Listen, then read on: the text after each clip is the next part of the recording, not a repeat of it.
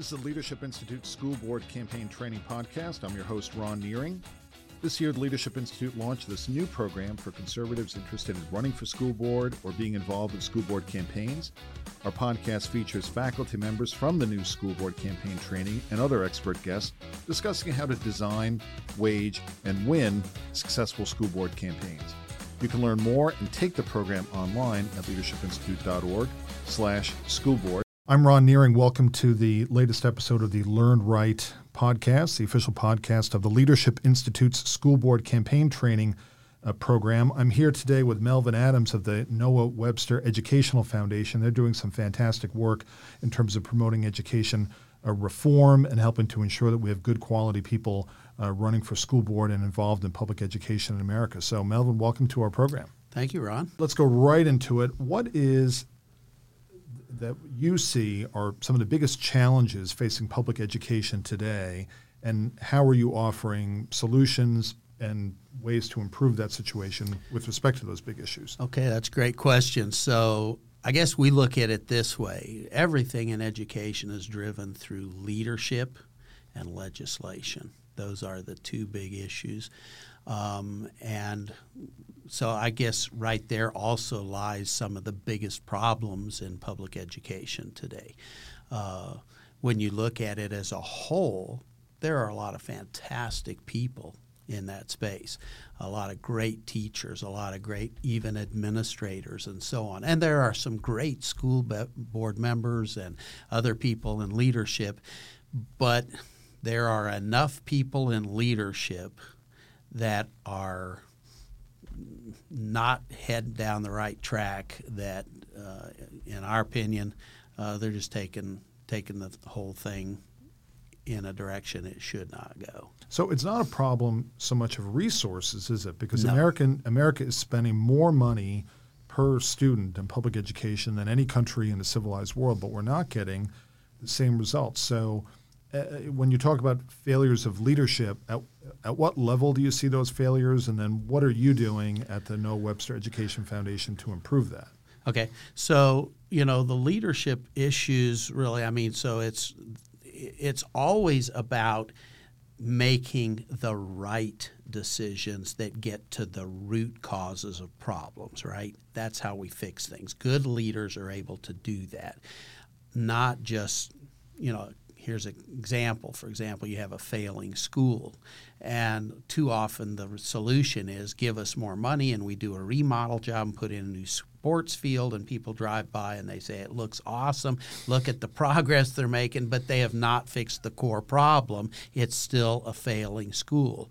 And so that's the kind of stuff that we're trying to focus on, and we deal in we kind of see 5 big areas in education. So it's the role of instruction, which that's all inclusive.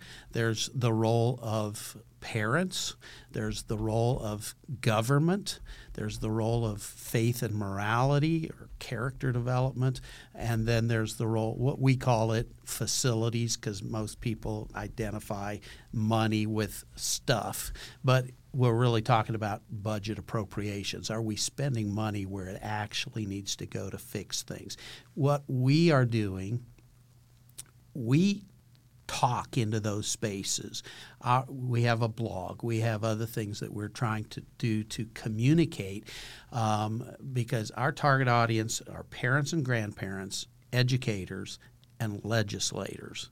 We feel like if we can communicate with them and not just curse darkness, but be solutions-oriented and bring real, well-researched information to their attention around these 5 areas, we can start shaping a mindset. Now, along with that, sometimes you just have to move people out of the way and put better people in. And so that's, of course, where some of our partnership with Leadership Institute on school board trainings and other kinds of things.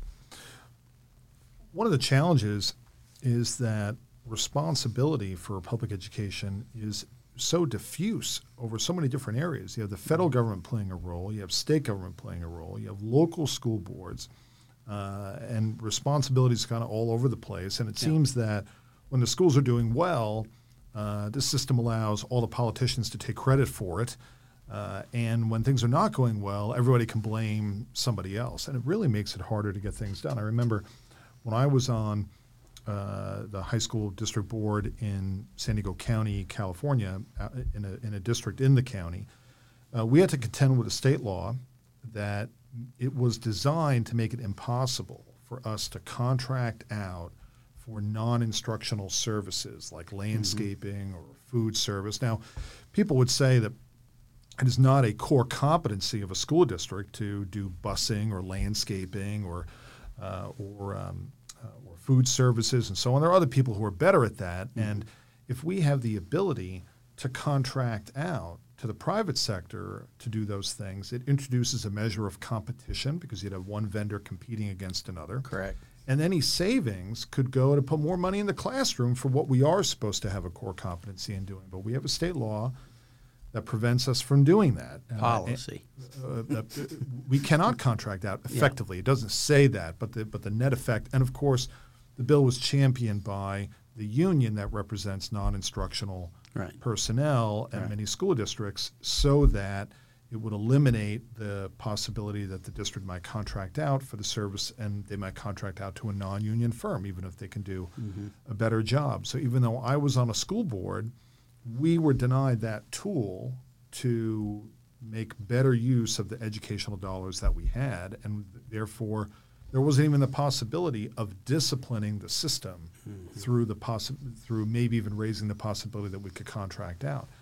How much of a problem do you see this diffuse responsibility for education, and what is your approach to improving leadership, even though the problem and therefore the solution is scattered across so many bodies of government? Great question. So let's expand on the question and the problem just a little bit more. I mean, some people don't realize it, but every state has their own system of education that is regulated by their constitution and their statutes, and then you break it down into local communities, and sometimes there are additional things there. So you're right, it's very diffuse. And how do you, I mean, you can't just paint everything with a big stroke brush. That's where I think we have to come back to addressing things from a principle standpoint. Your example is a classic example of how legislation can work for you and for education and for students in schools, or it can work against you. I mean, it just makes sense. If you were a private businessman, your goal is profit and having the best product, being truly competitive, being the best, right? That's how you're going to succeed. Our schools have to have that same mindset, but unfortunately a lot of times they don't, either because public education, let's just face it, it is a monopoly in this country, okay? That's a problem all by itself that some of us think needs to be addressed as a foundational issue.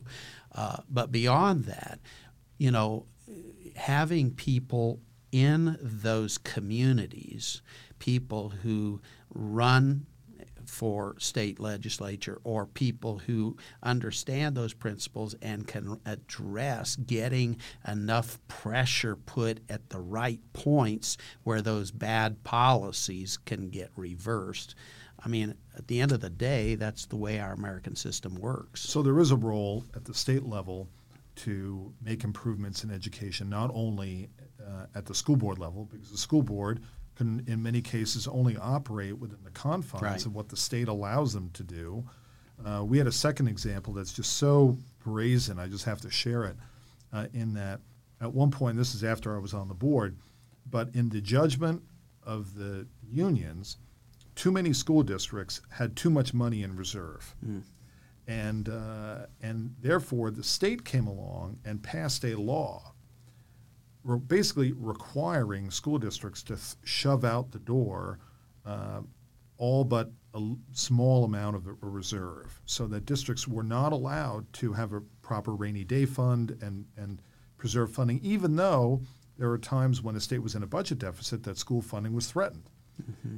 And so here's another example where, well, the school board is given responsibility for adopting a budget, but the state comes along and attaches so many strings to that. Well, you can't keep a reserve, or you can't keep a reserve above a certain small amount, so that all that money can instead go to salaries to pay to that ultimately goes back into the pockets of the teachers' unions through more unionized workers and higher dues that they can charge, and so on and so forth. And the kind of mission of education kind of gets lost in the process, right? It's all of this tussle over budgets and rules and so on, that the amount of bandwidth that can be spent on actually improving the quality of the instruction can kind of be we're kind of off mission here in terms of what we can spend time on. Isn't that? Do you see that? I do, and it doesn't escape me that both of these examples, when you started, you talked about the union and their influence to make these policies happen. I think everybody needs to listen to that. And, look, there are places and times when unions may be effective and may be useful for the good, but sometimes the unions are there. We have to remember this. The unions are there to represent the folk who have contracted them. The unions do not really represent education. They represent the people who have contracted them to fight for their benefits and for their protections and whatnot. And so I think, when it comes right down to it, often that is a big driving force in shaping education policy. And that's why I think equipping parents as well as educators, because educators, this is their life. They don't go into that space typically because they want to become a bureaucrat. They go into that space because they love children, they love learning, and they want to help make a better community.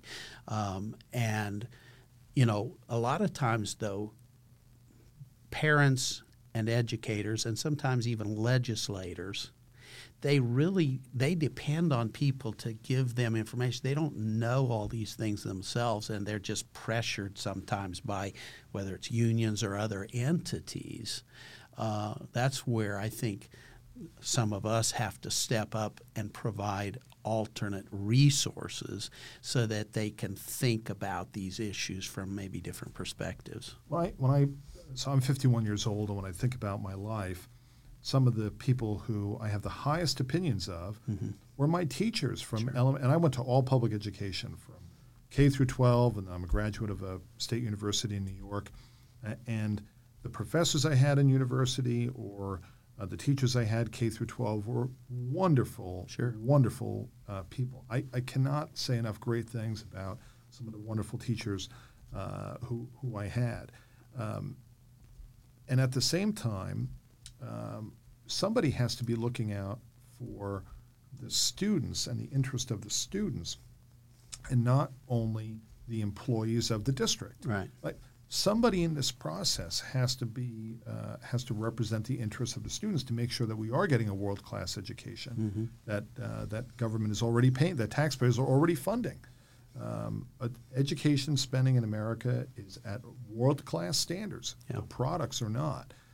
And so if you have one entity, which is the labor union officials, if they control their side of the bargaining table and then through their political action are successful in controlling the other side of the collective bargaining table, well, then where does the interest of parents come in there? And one example that comes to mind, I know I keep drawing on these examples, but it's California, so there are plenty of bad examples. In my district, we had 11 high schools, and it turns out that one of the things I learned is that when the district has lots of money, the collective bargaining process focuses on compensation, how much money is being paid to the employees. Mm-hmm. But when the district doesn't have money, then the collective bargaining process shifts to workplace rules, which are specified in the bargaining agreement, because the bargaining agreement is not only about compensation, but it's also what the work rules are. Right. Well, I wanted to explore the possibility of offering more foreign languages to our students beyond just Spanish and maybe French or whatever. Mm-hmm. But we had a provision in our collective bargaining agreement that says, well, you cannot require a teacher to teach at more than one school. Well, what happens if we want to offer instruction in German or in Chinese? Well, we don't have enough demand at one school to fill 3 classes a day, but we might have enough demand at one school for 2 classes and another school for 1 class. And we had 2 high schools who were just literally right down the road from each other. In fact, in 2 different parts of the district, high schools are located down the road from one another. Well, can we hire someone and offer these classes or maybe other specialty classes in engineering or STEM classes, et cetera? But nope, the bargaining agreement didn't allow it. And so we cannot overlook, it seems to me, the aspect of those collective bargaining agreements and how they affect more than just whether teachers are being paid well, but the work rules can affect the quality of the instruction, right? Absolutely right. It's interesting the way you've shaped that. I would argue, because you talked about we need somebody that would represent the children and the students, and of course that brings in the parents, obviously. But I would argue that perhaps a solid majority of rank and file teachers would advocate for their students. They love their kids. And people who are passionate about teaching Chinese, most of them, they're looking for opportunity. Mm-hmm. They love what they do. They love helping more students gain that knowledge, and they don't mind at all teaching at this school on certain days and going down, 20 miles away to another school. Why? It's opportunity. People that are passionate about what they do, they're looking for opportunity. They want to have more impact. And you see, I think that's what we have to help people get back to and understand, that fundamentally that's what makes great schools and great education.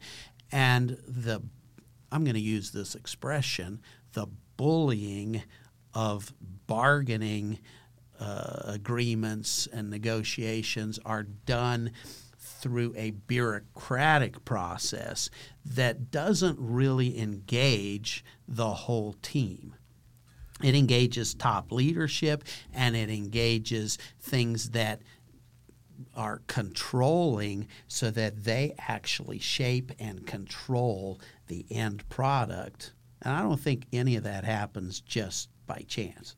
There's strategy in that whole thing. There's a dichotomy there that you really touched on, and I notice it in that if I think about those teachers I mentioned who taught me when I was a kid and how much I just have so much respect and love for them, mm-hmm.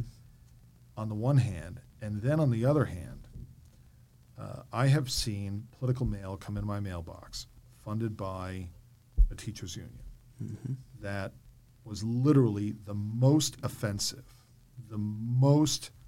some of the most bigoted, nasty, way over the line political mail. It was about a community college district election, which is still education, right? It's just one level above high school. Mm-hmm. And it is really the most humiliating, embarrassing things for me to see that an American produced this mail, that somebody, a hack at the local, at a teachers union that purports to represent educators, would produce this utterly bigoted garbage, mm-hmm. And it is overly simplified to say that all educators and all teachers are represented by something like that. Because I think that if teachers actually saw this political mail that went out and viciously attacked a very good upstanding candidate in the most vicious personal ways, That the vast majority of teachers would never approve of that. You're right. But they're not the ones who were in charge. Mm-hmm. It's these operatives who were in charge, and so that's a different element here. So education is complicated, and that's part of the reason why we have this podcast. Yeah. And of course, you've got the dynamics that go on in the schools, and you got the dynamics that go on in legislation. We're in Virginia. The legislation is going on right now. The legislature is in session. Just yesterday, I received a message here from the VSBA, Virginia School Board Association, and they're putting out this blast about a particular bill that was conservative, that was pro parental involvement in education and so forth, and conservative leaning, and they're bashing it. And they're saying that, call your senators, tell them not to vote no, and all that kind of stuff. It's their political action. And, of course, the way that they present it is completely opposite of what I would see that bill. If you look at the reading of the bill and what it actually says, the purpose of it, what it's trying to accomplish, and it's completely twisted in what they're saying here. And so, that's part of the dilemma, right? It's divide and conquer. It's, everybody's truth is their own truth. But ultimately, I don't believe that, but at the end of the day, it's you create spin to get what you want done, and that's partly the terrible side of politics, and that's why so many people don't want to get close to it. I was reading an article online within the last couple of days from a left-leaning news outlet, I'll just leave it at that, that characterized that the current level of interest by conservatives and parents at what's happening in school boards. Mm-hmm. It characterized that these traditionally non-controversial, non-partisan, sleepy school boards have suddenly become a hotbed, for politics and so on, as if this is some brand new development, and that as if everything was all, sunshine and Skittles until recently. And now that these parents are really concerned about what's happening in schools, that only now, and of course it framed it all that this was the fault of parents and conservatives and just parents who want to know what's happening in school. And I found that so outrageous that they would characterize it that way, because I really think that they know better. Everybody knows better that it is not new to have school board elections. Sometimes they're really nasty. Like, nobody wants to have nasty elections, but that's part of the political process. And it was just astonishing. And you also see efforts from the radical left to portray what I think are common sense reforms in the most nefarious light possible, akin to what you're saying right now. For example, there are efforts to introduce bills in some states to have school curriculum published online. Mm-hmm. Now, it seems to me that curriculum is being paid for with taxpayer dollars. And it shouldn't require filling out a Freedom of Information Act request through an attorney to find out what is being taught in school. But why wouldn't you put that up online? That work product is paid for by the taxpayers. Now, of course, no one should be harassed or bothered, et cetera, because of that. However, I think it's a confidence-building measure to have, it makes it a lot harder to spread rumors about what's being taught in school if the lesson plans are simply published online for everyone to see. Then people can actually see for themselves, nope, that rumor is false. They're not teaching that in school. Absolutely agree with you there. I think, if there's any upside to COVID, it brought schools home, and parents started seeing what their kids were being taught. Some of us have known this for a long time and have been trying to bring attention to it, but it was like it was going on deaf ears. So it's not just what the student brings home in the backpack. No. Now it's actually on screen, right and maybe there. Parents are seeing it. That's and right. So on. Mm-hmm. Yeah, and that's been a positive thing in my opinion, because now parents are awake and saying, "Wait a second, this is not what I thought my child was getting," and so I think that engagement is very good. and in fact, I'm just going to throw this out here. There is actually a documentary that's coming out next month. Fantastic! I've seen the whole thing, and the title of it is "Whose Children Are They?" It's excellent, and be happy to share more information with you. Yeah, as a matter of fact, the recent Virginia governor's election turned in part on the assertion by one of the candidates, Terry McAuliffe, asserting that parents had no role in their children's education, and that view seemed to have been rejected by many, many parents who find that outrageous. Now, I'm on your website at nwef.org. That is the Noah Webster Educational Foundation, nwef.org. Tons of great information here, but you are promoting an upcoming conference. Can you tell us what's happening on February 24th? Who's invited? Who can come? How can people attend or be part of it? And what's the value that's going to come from that? This is in Saturday, February 26th. Correct. In Lynchburg, Virginia. All right. So here's what, look, we're not a political organization. We are a public charity. Our focus is to educate, to inform, to help people, to give people tools and resources so that they can do a good job. What I have seen, though, is so often people work really hard, they get elected, we encourage people to run, to do things, as individuals and as citizens in our communities. The problem is, once people get elected, we move on to the next thing. And what I have noticed is, what people who get elected to office really need are resources that they can tap into that are not just the resources of their association, for example, okay? And so I thought, you know what, this is an off-year election for school boards in Virginia, so there weren't a lot of races, but there were some significant shifts in our school boards in Virginia this year because more conservative-leaning candidates ran, and some of them even as write-ins, and defeated their opponents. And so I thought, what we need to do is provide a training, a resource day, so that these individuals can understand that there are other organizations that have all kind of resources that can be helpful to them as they are wading through the challenges of their job. And so that they can, I'm a firm believer in public-private partnerships. You talked about, your role before where, whether it's mowing the grass or the kitchen or whatever, but there are many, many other things that public-private partnerships can bring value to the community. Sometimes, your school board, you're dealing, let's say, with, I'm going to use a word that maybe isn't PC, but deadbeat parents, okay? And so what's happened is the school system is now providing meals and everything for everybody because you have some children who really need that. Who are being neglected. Who are being totally neglected. And unfortunately, that problem then falls on a school board. And so now but then what happens is the boomerang tends to go the opposite direction, and now it's free lunch for everybody.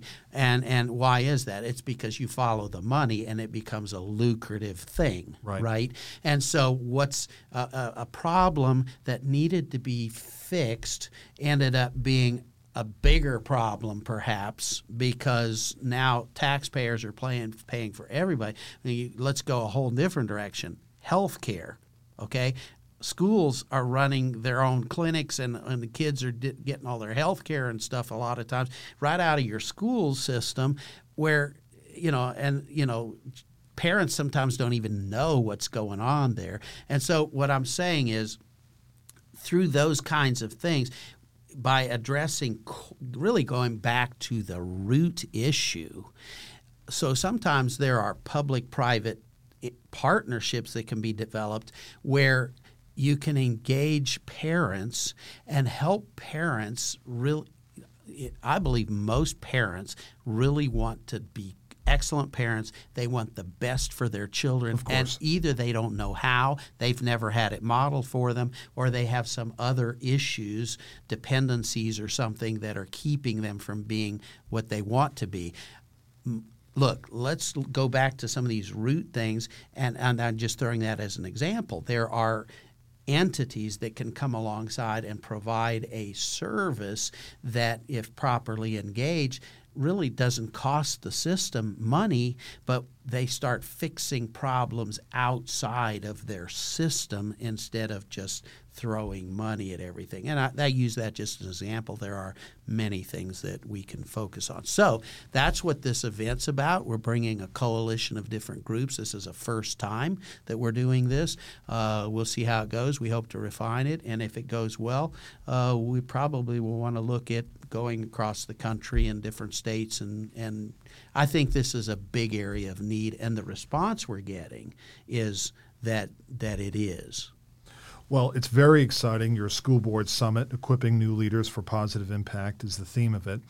You have a website. Can you give us your website? A direct link to that is www.summit.nwef.org. Summit.nwef.org. That brings you directly to the dedicated page for this conference, February 26th in Lynchburg, Virginia. I think it's going to be a great program. I've taken a look at the partner organizations, very credible, lots of great information to be had there. I remember when I was a new school board member, and you're brand new on the board, you want to do a good job, and you kind of look forward to others in terms of where do you get information from and so on. Then, of course, the natural pathway as well. You should go to the California School Boards Association meeting, and you should join that and so on. And they serve a purpose, and they do certain things, but they also come up with a particular point of view. And the State School Boards Association may not point you to all of the various resources, credible, good, solid resources which are out there, because of various considerations in history and relationships and so on. When I was a school board member, I wanted to get as much money to the classroom as possible. I wanted to make sure that we had good quality meals in the cafeteria, and that the grounds all looked good, and that our busing was, of course, good, safe drivers and so on. But at the same time, I also recognize that on average, when a public entity builds a square foot of a building, the public entity, the government entity, winds up paying 30% or more for that same square foot if you were to build the same thing in the private sector, because of government rules. And so we have to be able to tear some of these impediments down that artificially drive the cost up, and thus take money out of the classroom, which could otherwise could go in there. And so I'm excited to see all the resources that you're going to have available at this your upcoming summit on on the 26th of February in Lynchburg, Virginia. What is the mission of the Noah Webster Education Foundation? How can people get involved? And let's provide that information to people before we wrap up. So, in a nutshell, our vision for the organization is to reclaim education and culture through foundational principles and sound policy.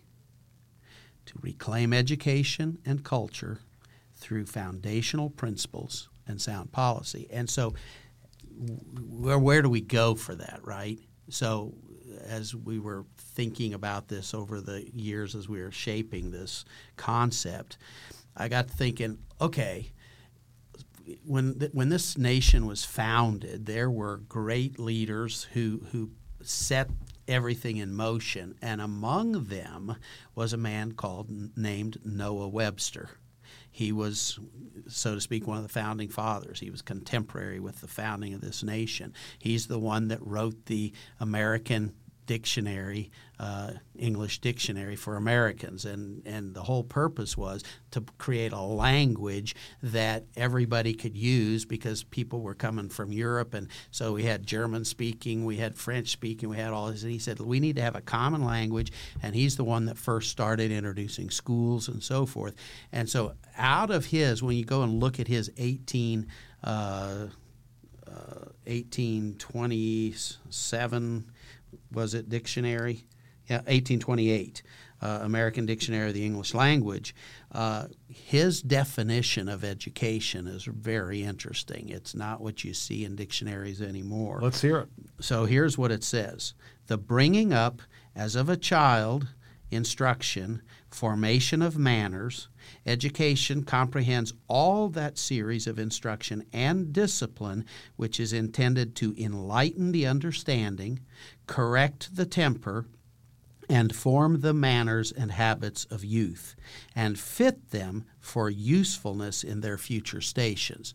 So out of that, we boiled it down to three things that he really addresses: impart knowledge, develop character, and equip students for a useful place in society. And I think if we would get back to those three core principles, those three focuses in education, I think we'd see a healthy reform. When an institution tries to do everything, often it winds up doing nothing very well. Right. And the mission, the responsibilities get diffuse, the metrics get lost, the focus gets lost, and so on. So I applaud you, and we at Leadership Institute applaud you for all the great work that you're doing.